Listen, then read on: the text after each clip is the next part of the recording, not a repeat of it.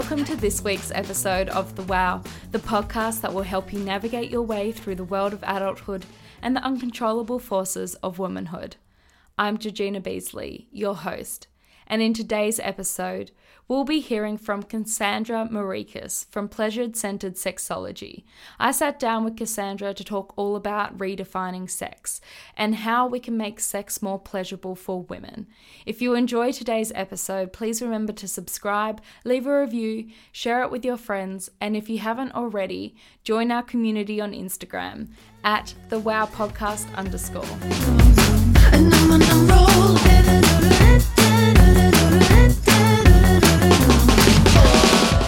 Hello, Kassandra, and welcome to the Wow podcast. Thank you so much for jumping on and chatting to us all today.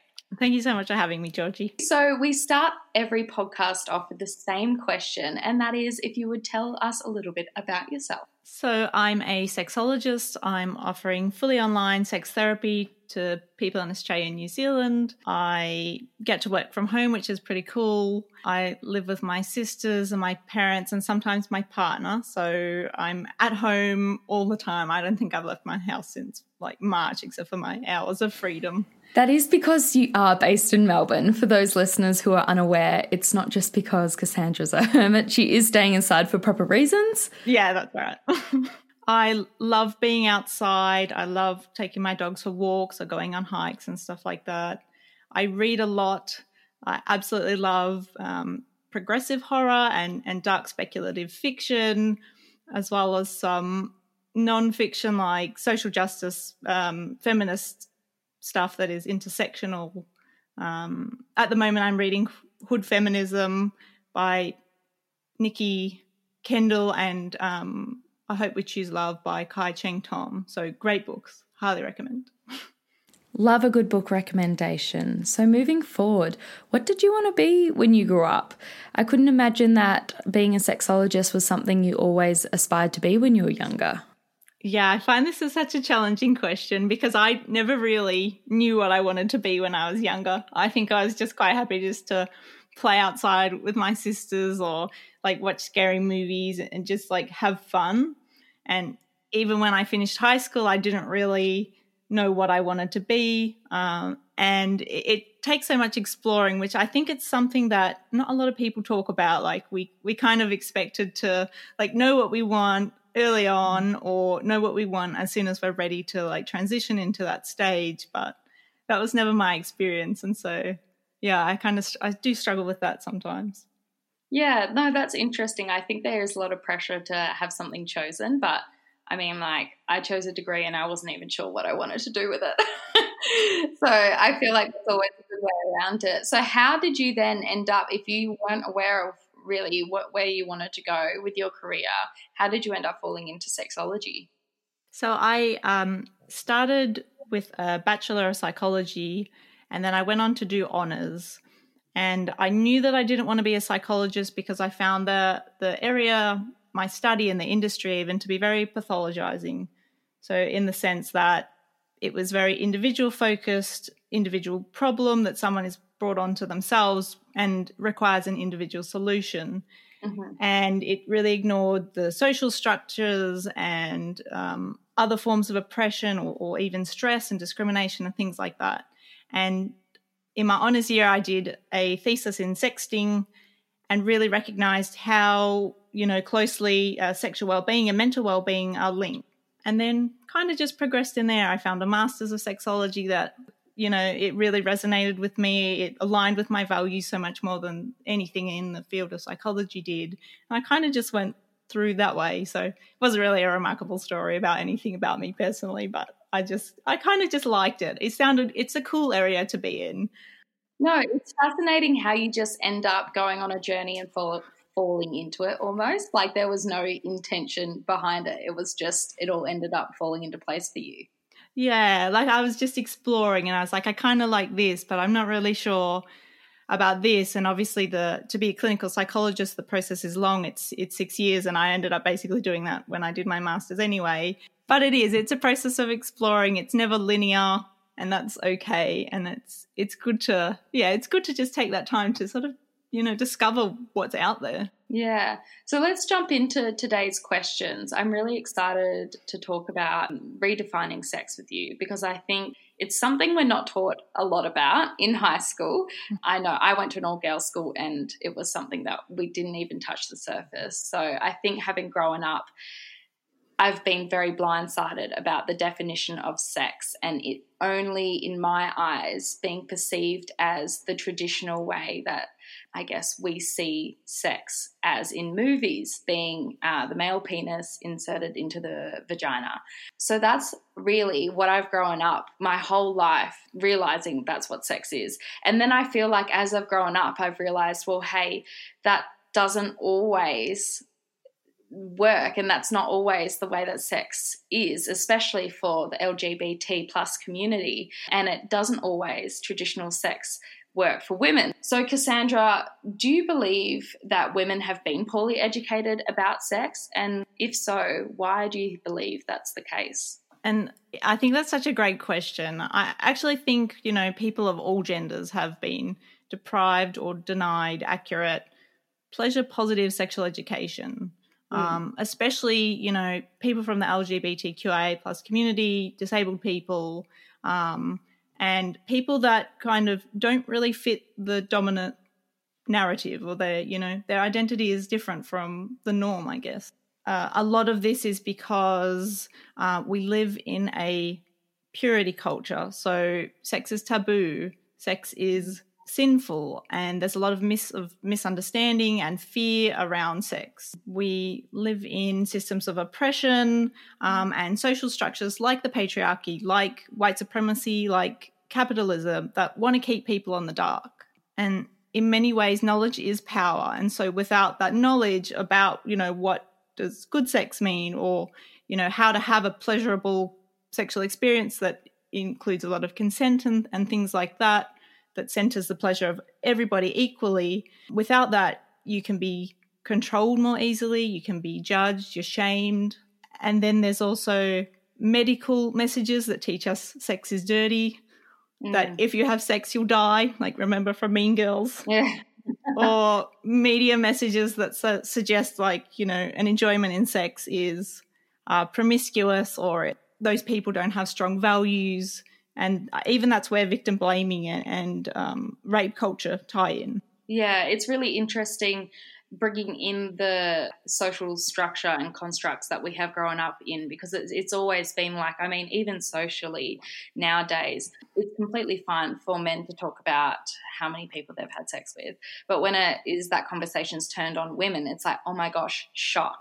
We could not ever talk about a woman sleeping with multiple men, even though it's just complete hypocrisy, and I don't understand it. And so from a personal perspective, I really want women to feel more educated around this and to not feel shame. So I'm excited to explore this further with you.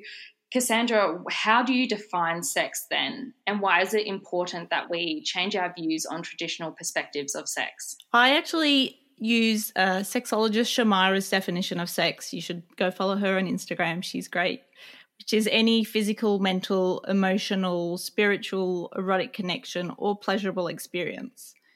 So you can really see that broadens what sex can be.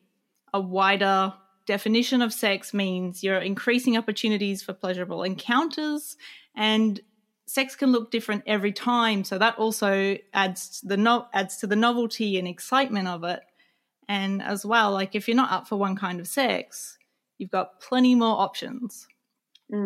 And, it's important that we change our views if, it depends if it's the traditional sex definition of sex already works for you and for other people.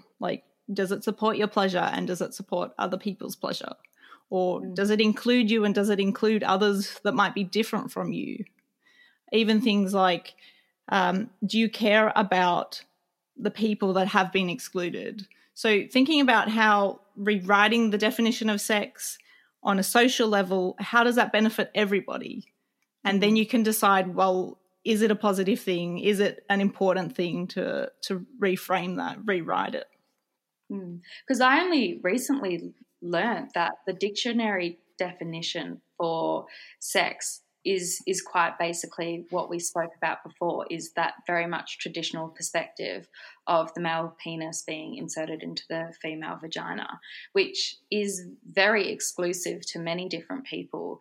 And also I feel like it narrows our vision as to what pleasure can be as women. And it really brings it down to only one act, which actually doesn't focus on pleasuring the woman at all. It's focused on pleasuring the male. So what are some common reasons that make it hard for women to enjoy traditional sex? There's painful penetration or even a fear of penetration. Some medication makes it difficult to have pleasurable penetration, I guess, including sort of atrophy, which is a thinning of the vaginal walls and a reduction in lubrication that some people experience going through menopause, but is also a side effect of some medication, especially for transmasculine people who are taking testosterone. They often experience a lot of vaginal atrophy that makes penetration really difficult. Things like endometriosis, being exhausted or, really fatigued. It can be really hard to have sex when you don't have the energy to sustain it. Other things like chronic illnesses, surgery, cancer and treatments as well. Being disabled and having limited mobility, so you can't get into some positions that you think is necessary to have penetrative sex. Even the fact that people are told that they should enjoy penetrative sex becomes a barrier that makes it hard to enjoy it, as well as most people with vulvas, at least, between 60 and 70% need clitoral stimulation to experience an orgasm or feel pleasure. So that kind of explains that penetrative sex that only focuses on vaginal penetration excludes the rest of the vulva and the clitoris that is an essential part of pleasure. So do you find that a lot of the people that come to see you are these people that find the traditional perspective of sex hard and they're looking for different ways to, I guess, find pleasure because we have only been educated to know that this one form of sex? Some people are looking for alternative ways. Other people want to find a way to have sex in the term, like in traditional sex, because it's not working for them because they're experiencing pain or because they can't be sexual in the way that they want to, and they're often dealing with shame and they're feeling abnormal and want to, resolve that or want to figure out how they can have penetrative sex again. So sometimes the work is actually exploring, well, what can you do right now? And, does this definition of sex, the dominant definition, does that even benefit you? Does it even work for you? Yeah. And so a question from our listener who will remain anonymous today, does the Mirena or pill or being on these kinds of contraception lower your libido? And if so, what are some ways that we can improve our libido while still remaining on these methods of contraception? Such a good question. Something that, we don't talk about a lot, but it's a big thing. So some people actually find that starting the pill or using Mirena, which is the hormonal IUD, it does decrease their desire. But others have said that their desires stayed the same, and some people have even said that their desire or libido has increased. So, it's definitely possible that the pill could be impacting someone's desire. And for some people, certain long-acting reversible contraception, which is a form of, the pill or the IUD or the Implanon or the injection, those things have a big impact on their mental and emotional health. So they could, in turn be impacting their desire. But there's also so many other factors that decrease desire or interest in sex, things like relationship challenges, body dissatisfaction, oppression or trauma, being distracted and being stuck in your head. Attention plays a big part in desire. So does, not becoming aroused enough, not having the time to become aroused, because most people need between 15 minutes and 60 minutes to become fully aroused in their body. And that has to happen in a lot of cases before somebody even feels like they want to be sexual.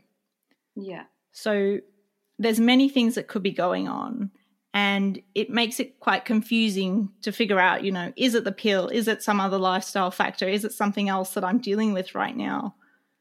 But if it is a hormonal contraception and it feels like that is an issue for you, then that might be right. And connecting with your GP again or finding another doctor to talk about your options, letting them know that you think the pill or your Mirena is having an impact on desire, and exploring other options, other contraception, other forms of contraceptive are really helpful, whether that's a different brand or something like that. If you're having low libido issues and for whatever reason, is there ways to go about trying to increase these? Like, how would you recommend, if you know that your libido is becoming a problem, that you can make a conscious effort to change that? Mm-hmm. So there are a few things that you can do. And I just want to say that for most people, even though sexuality can be fluid and can shift depending on what's going on in your life, desire tends to be stable. Like you kind of have your normal. And that might fluctuate at the start of a relationship. It might peak because, of hormones to bond, and then it'll, go down to what your normal level is. But the things that you can do include sort of addressing external factors that are inside your control. Maybe that might be trying a new form of contraception, whether that's a different pill, trying the implant, having the progesterone injection instead, exploring with your GP, and then you've ruled out whether it's the pill or not. Managing stress if it's outside of your control. So getting stress out of your body, emotional processing, like feeling your feelings, grounding exercises, doing mindfulness, going for walks, being in nature, all those things make a big difference as well because stress plays a huge role. If your lower desire is related to relationship issues, like can you address those issues? Can you, connect with your partner in different ways or, seek support with a relationship counselor or a sex therapist to figure out what's going on in your relationship that might be contributing to a lower level of desire.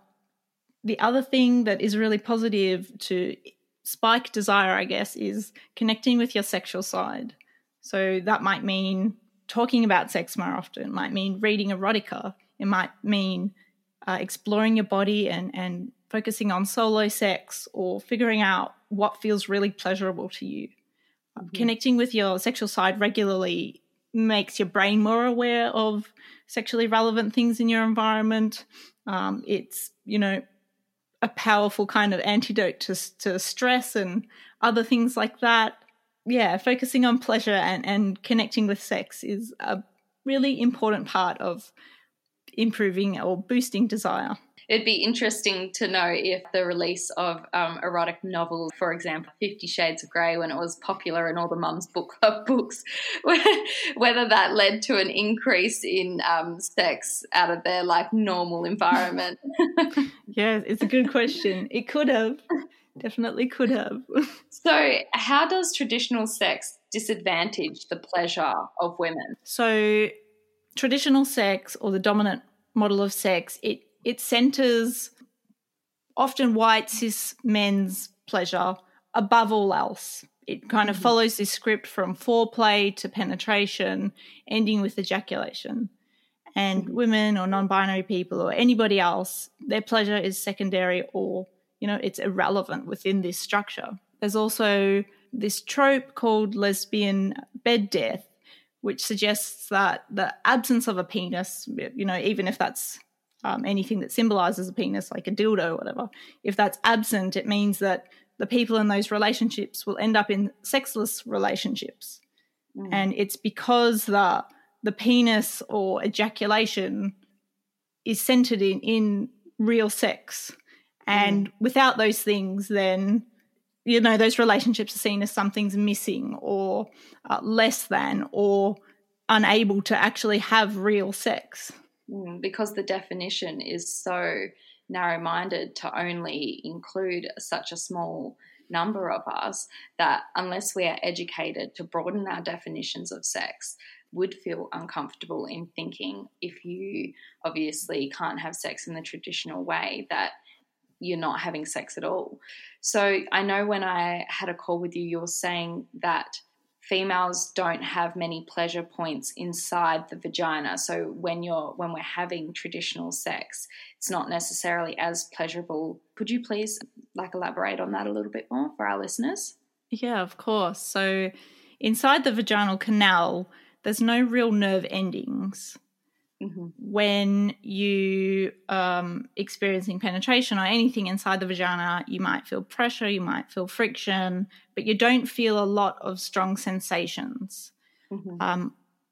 The G-spot area is actually the back of the clitoris being stimulated through the wall of the vagina, as well as maybe the urethra being stimulated and then the pressure and friction of the vagina. And that's kind of what can feel really pleasurable having penetration, but it isn't pleasurable for all people. And the clitoris is kind of where all the nerve endings are.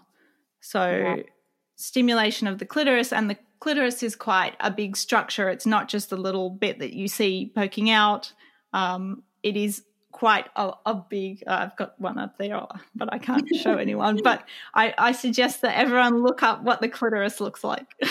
Yeah, so when you're talking about the clitoris, are we talking about to put it quite blunt, the bit in between your flaps? Yeah, but it actually goes under the tissue, so it's hidden, so you can't see a lot of it. It runs down sort of the side of the vagina, I guess, almost all the way down to the opening. So under your labia, if you sort of stimulate that area, you're kind of stimulating the clitoris legs or its bulbs. So it's a large structure, and I would recommend searching it on Google and seeing what the clitoris structure actually looks like. And so what I wanted to ask is about orgasms, because I feel like it's quite common for women to feel it's shameful, or maybe there's something wrong with them when they can't orgasm through traditional sex. How common is it for women to be able to orgasm through traditional sex? I think about 30% of people with vulvas can reliably have an orgasm through vaginal penetration. So without any clitoral stimulation. That's like no one. That's a really small amount, because I just think that for young women who are entering this phase in their life where they're experimenting with their sexual desires, I think that not understanding and not having that education around that can be so dangerous, because you can feel like there's something wrong with you. Sex is built up to be the holy grail of all things. So when you have it and it's not pleasurable and you don't orgasm, you feel like there's something wrong with you, which is not the case. It's just the case that traditional sex actually doesn't support the pleasure of women, and it's very unlikely, because of the structure of our vaginas, that we can end up orgasming. You find that not having education around this can be dangerous for the way that young people perceive sex? Yeah, it can contribute to a lot of shame, a lot of judgment, a lot of sort of rejection of the body and the potential for pleasure. When you don't really know how your body works, you don't know how to interact with it, you don't know how to increase your own pleasure, and you also don't know how to communicate what feels good with your partners. And when you don't know what feels good, or when you don't have the information, you're more likely to maybe tolerate things that don't feel enjoyable, things that feel painful, just for the sake of, it's normal to have sex, so you should just endure it. It's your obligation, it's your duty as a woman, is what we're taught to, be sexual, because that's normal, because that's what we owe partners, because that's what we owe men. Again, the social construct. Mm-hmm. So we've spoken about the clitoris being a really pleasurable point on the women's body. Is there other pleasurable areas on the female body, and can you list some of those? Absolutely. The clitoris is just one of many erogenous zones across the body, which are essentially parts of the body that have heightened sensitivity and can create feelings of arousal when touched or stimulated in some way. So places with lots of nerve endings, really, your lips and your mouth, your fingers and your toes, the sole of your foot, the palms of your hand. Sometimes it's in your joints, like in your elbow joint, behind your knees. Lower back is really sensitive. Nipples, ears, sometimes parts of the face. Often the neck is really sensitive. And, you know, in people with other bodies, it's the testes and the penis as well that are hypersensitive. So in terms of creating arousal in those areas, does that generally come from touch? Usually, yeah, it comes from touch. Sometimes you can gently blow on an area, and that can feel really nice and sort of tingly as well, because you're still stimulating the area, but it's just with your breath instead of your hands. But often, touch. Sometimes you can use materials, feathers, other sensation, like creating other sensations that feel really, really sort of satisfying and enjoyable. So what are some other ways in which women can seek pleasure with their partners? We've spoken, obviously, primarily today about traditional sex, but we want to open up that to more things and really redefine what that definition looks like. What are some other things that we can put into this like sexual repertoire that we're creating? When it comes to sexual pleasure, I guess pleasure can come in the form of mutual masturbation. So that might mean masturbating, each partner masturbates the other, or they masturbate themselves in front of the other person. It might be a sensual or a sexy massage. It might mean just reading erotica to each other or watching porn together. It might mean talking about fantasies. It might mean oral pleasure or anal pleasure.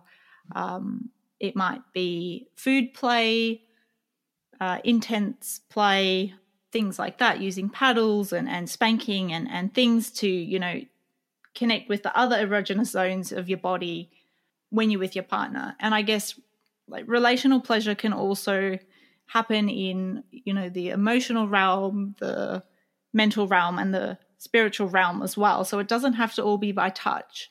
Often it's about being, you know, fully seen, understood and heard by somebody else.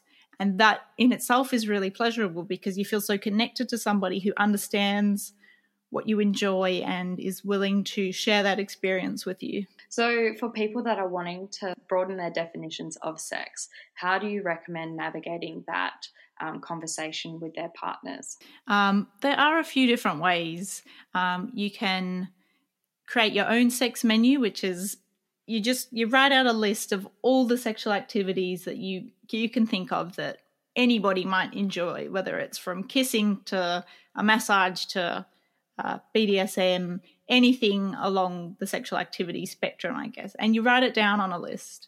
And then you go through and you circle or you highlight the things that appeal to you, that you're willing to try or that you want to try. And you might encourage your partner to do the same thing. And then you'll compare and see, you know, where are you on the same page? Are there any activities that you're both open to trying? So that's a really helpful way. Another way is the Afrosexology. They're two Black sex educators. They have an Instagram page. They've created a circle of pleasure, which is another great way to redefine what sex might look like. And it's about centering pleasure. So in a circle, you write the word pleasure, and all around the circle, you write all the activities that bring you pleasure that might be erotic in some nature, whether that is watching porn or masturbating or having a sexy massage. All those things you might write around the circle of pleasure. And you might do that with your partner. You might do it on your own and share it with your partner. It's a process and it's not something that you have to jump into straight away if you don't want to. It's something that you move into gradually, and you might talk about, well, you know, this experience feels really pleasurable to me. Would you be open to doing more of it, or so on? For those links, for those Instagram accounts that you've mentioned today, Kassandra, I will pop them in the show notes so our listeners can go check them out, because they obviously are highly helpful for people that are wanting to better understand pleasure. So could you please recommend 3 reasons why it's important that we redefine the traditional definition of sex? Firstly, I guess we want to challenge the heteropatriarchy. So this current definition of sex, or the dominant definition of sex, it's heteronormative. It excludes a lot of people, and through challenging those norms, it means acknowledging the ways that the most marginalized people, the most oppressed people, have been excluded. And it also means acknowledging that this dominant narrative, or the dominant definition, doesn't really serve everybody in the same way, and it often creates a lot of issues for a lot of people. So I guess, my second one would, for example, it creates pressure or expectations that lead to performative or pleasure anxiety. So when people believe they have to follow this script and they're stuck in what they should do rather than what they actually want, and they might find they're no longer present in their bodies because they're worried about how their body's functioning or how their body looks, because it doesn't feel like it's adhering to the norm that they've taught that it should. And a final reason would be because traditional sex centers the penis and ejaculation and cis men's pleasure first, but pleasure is important for all people, and sex should reflect that. So I guess by redefining the traditional scripts and replacing the shoulds with what do you want instead, and what's possible for you right now, people can increase their opportunities for pleasure and connection without having to change themselves. Kassandra, can you recommend a motto or quote when it comes to sex that you live by? I thought this was a very cool question. I haven't been asked it before. But Emily Nagoski, sexual educator, and she's the author of Come As You Are, an excellent book, and also Burnout, another great book. She says, when the script doesn't seem to match your experience, the script is wrong, not you. And that basically means, if your sexual norm or your sexual experiences don't align with what the norm is, then you're not the one to blame. It's obviously the way society has created these really rigid and narrow norms that tries to squeeze everyone or tries to fit everybody into a box. I really wish that would be explained to every girl who is of legal age, because I feel like it would do such wonders to empowering young girls and educating them rather than making them feel ashamed for what may happen in their sexual experiences. And finally, Kassandra, could you please tell me a little bit more about your business, Pleasure-Centered Sexology? Thanks for asking, Georgie.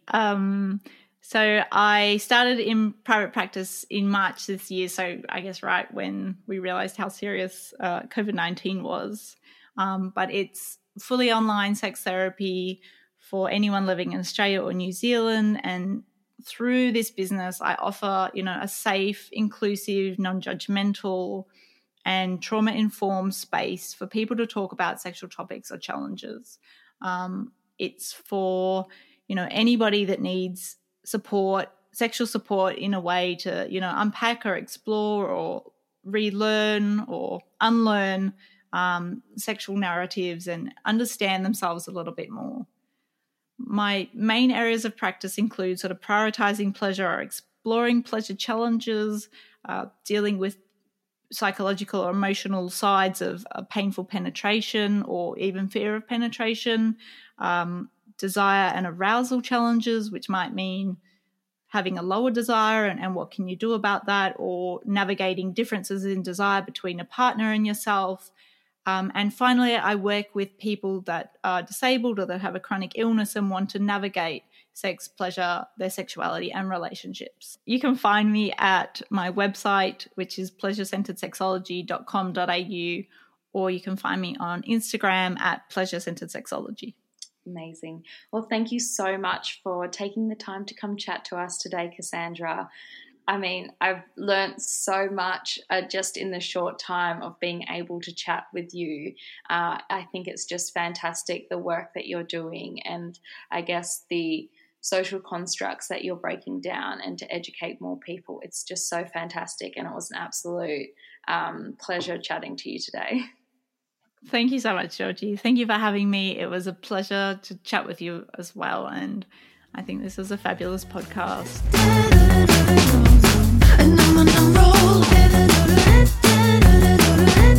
Thank you so much for tuning in to this week's episode of The Wow. I hope you found my conversation with Kassandra empowering and educational. If this is a topic that you want to explore more, I actually have a really good recommendation for you. A friend of mine, Kirsty Marshall, can be found on YouTube and Instagram under the name Oi Kirst. She has made it her mission to redefine sex for the LGBTQIA+ community. Kirsty has put together a series of both videos and a podcast series on YouTube and Apple Podcasts where she interviews a range of people from the community all about their sexual experiences and how they define sex. It's super educational and insightful, and if you want to learn more about the LGBTQIA+ community, I would highly recommend it. Otherwise, we drop new episodes every Tuesday, so make sure you subscribe, or you can come follow us on Instagram at @thewowpodcast_ for more updates. Lastly, just a friendly reminder that the information shared in this podcast is general advice only and does not take into account your personal situation or needs. Where appropriate, please consult a health practitioner first.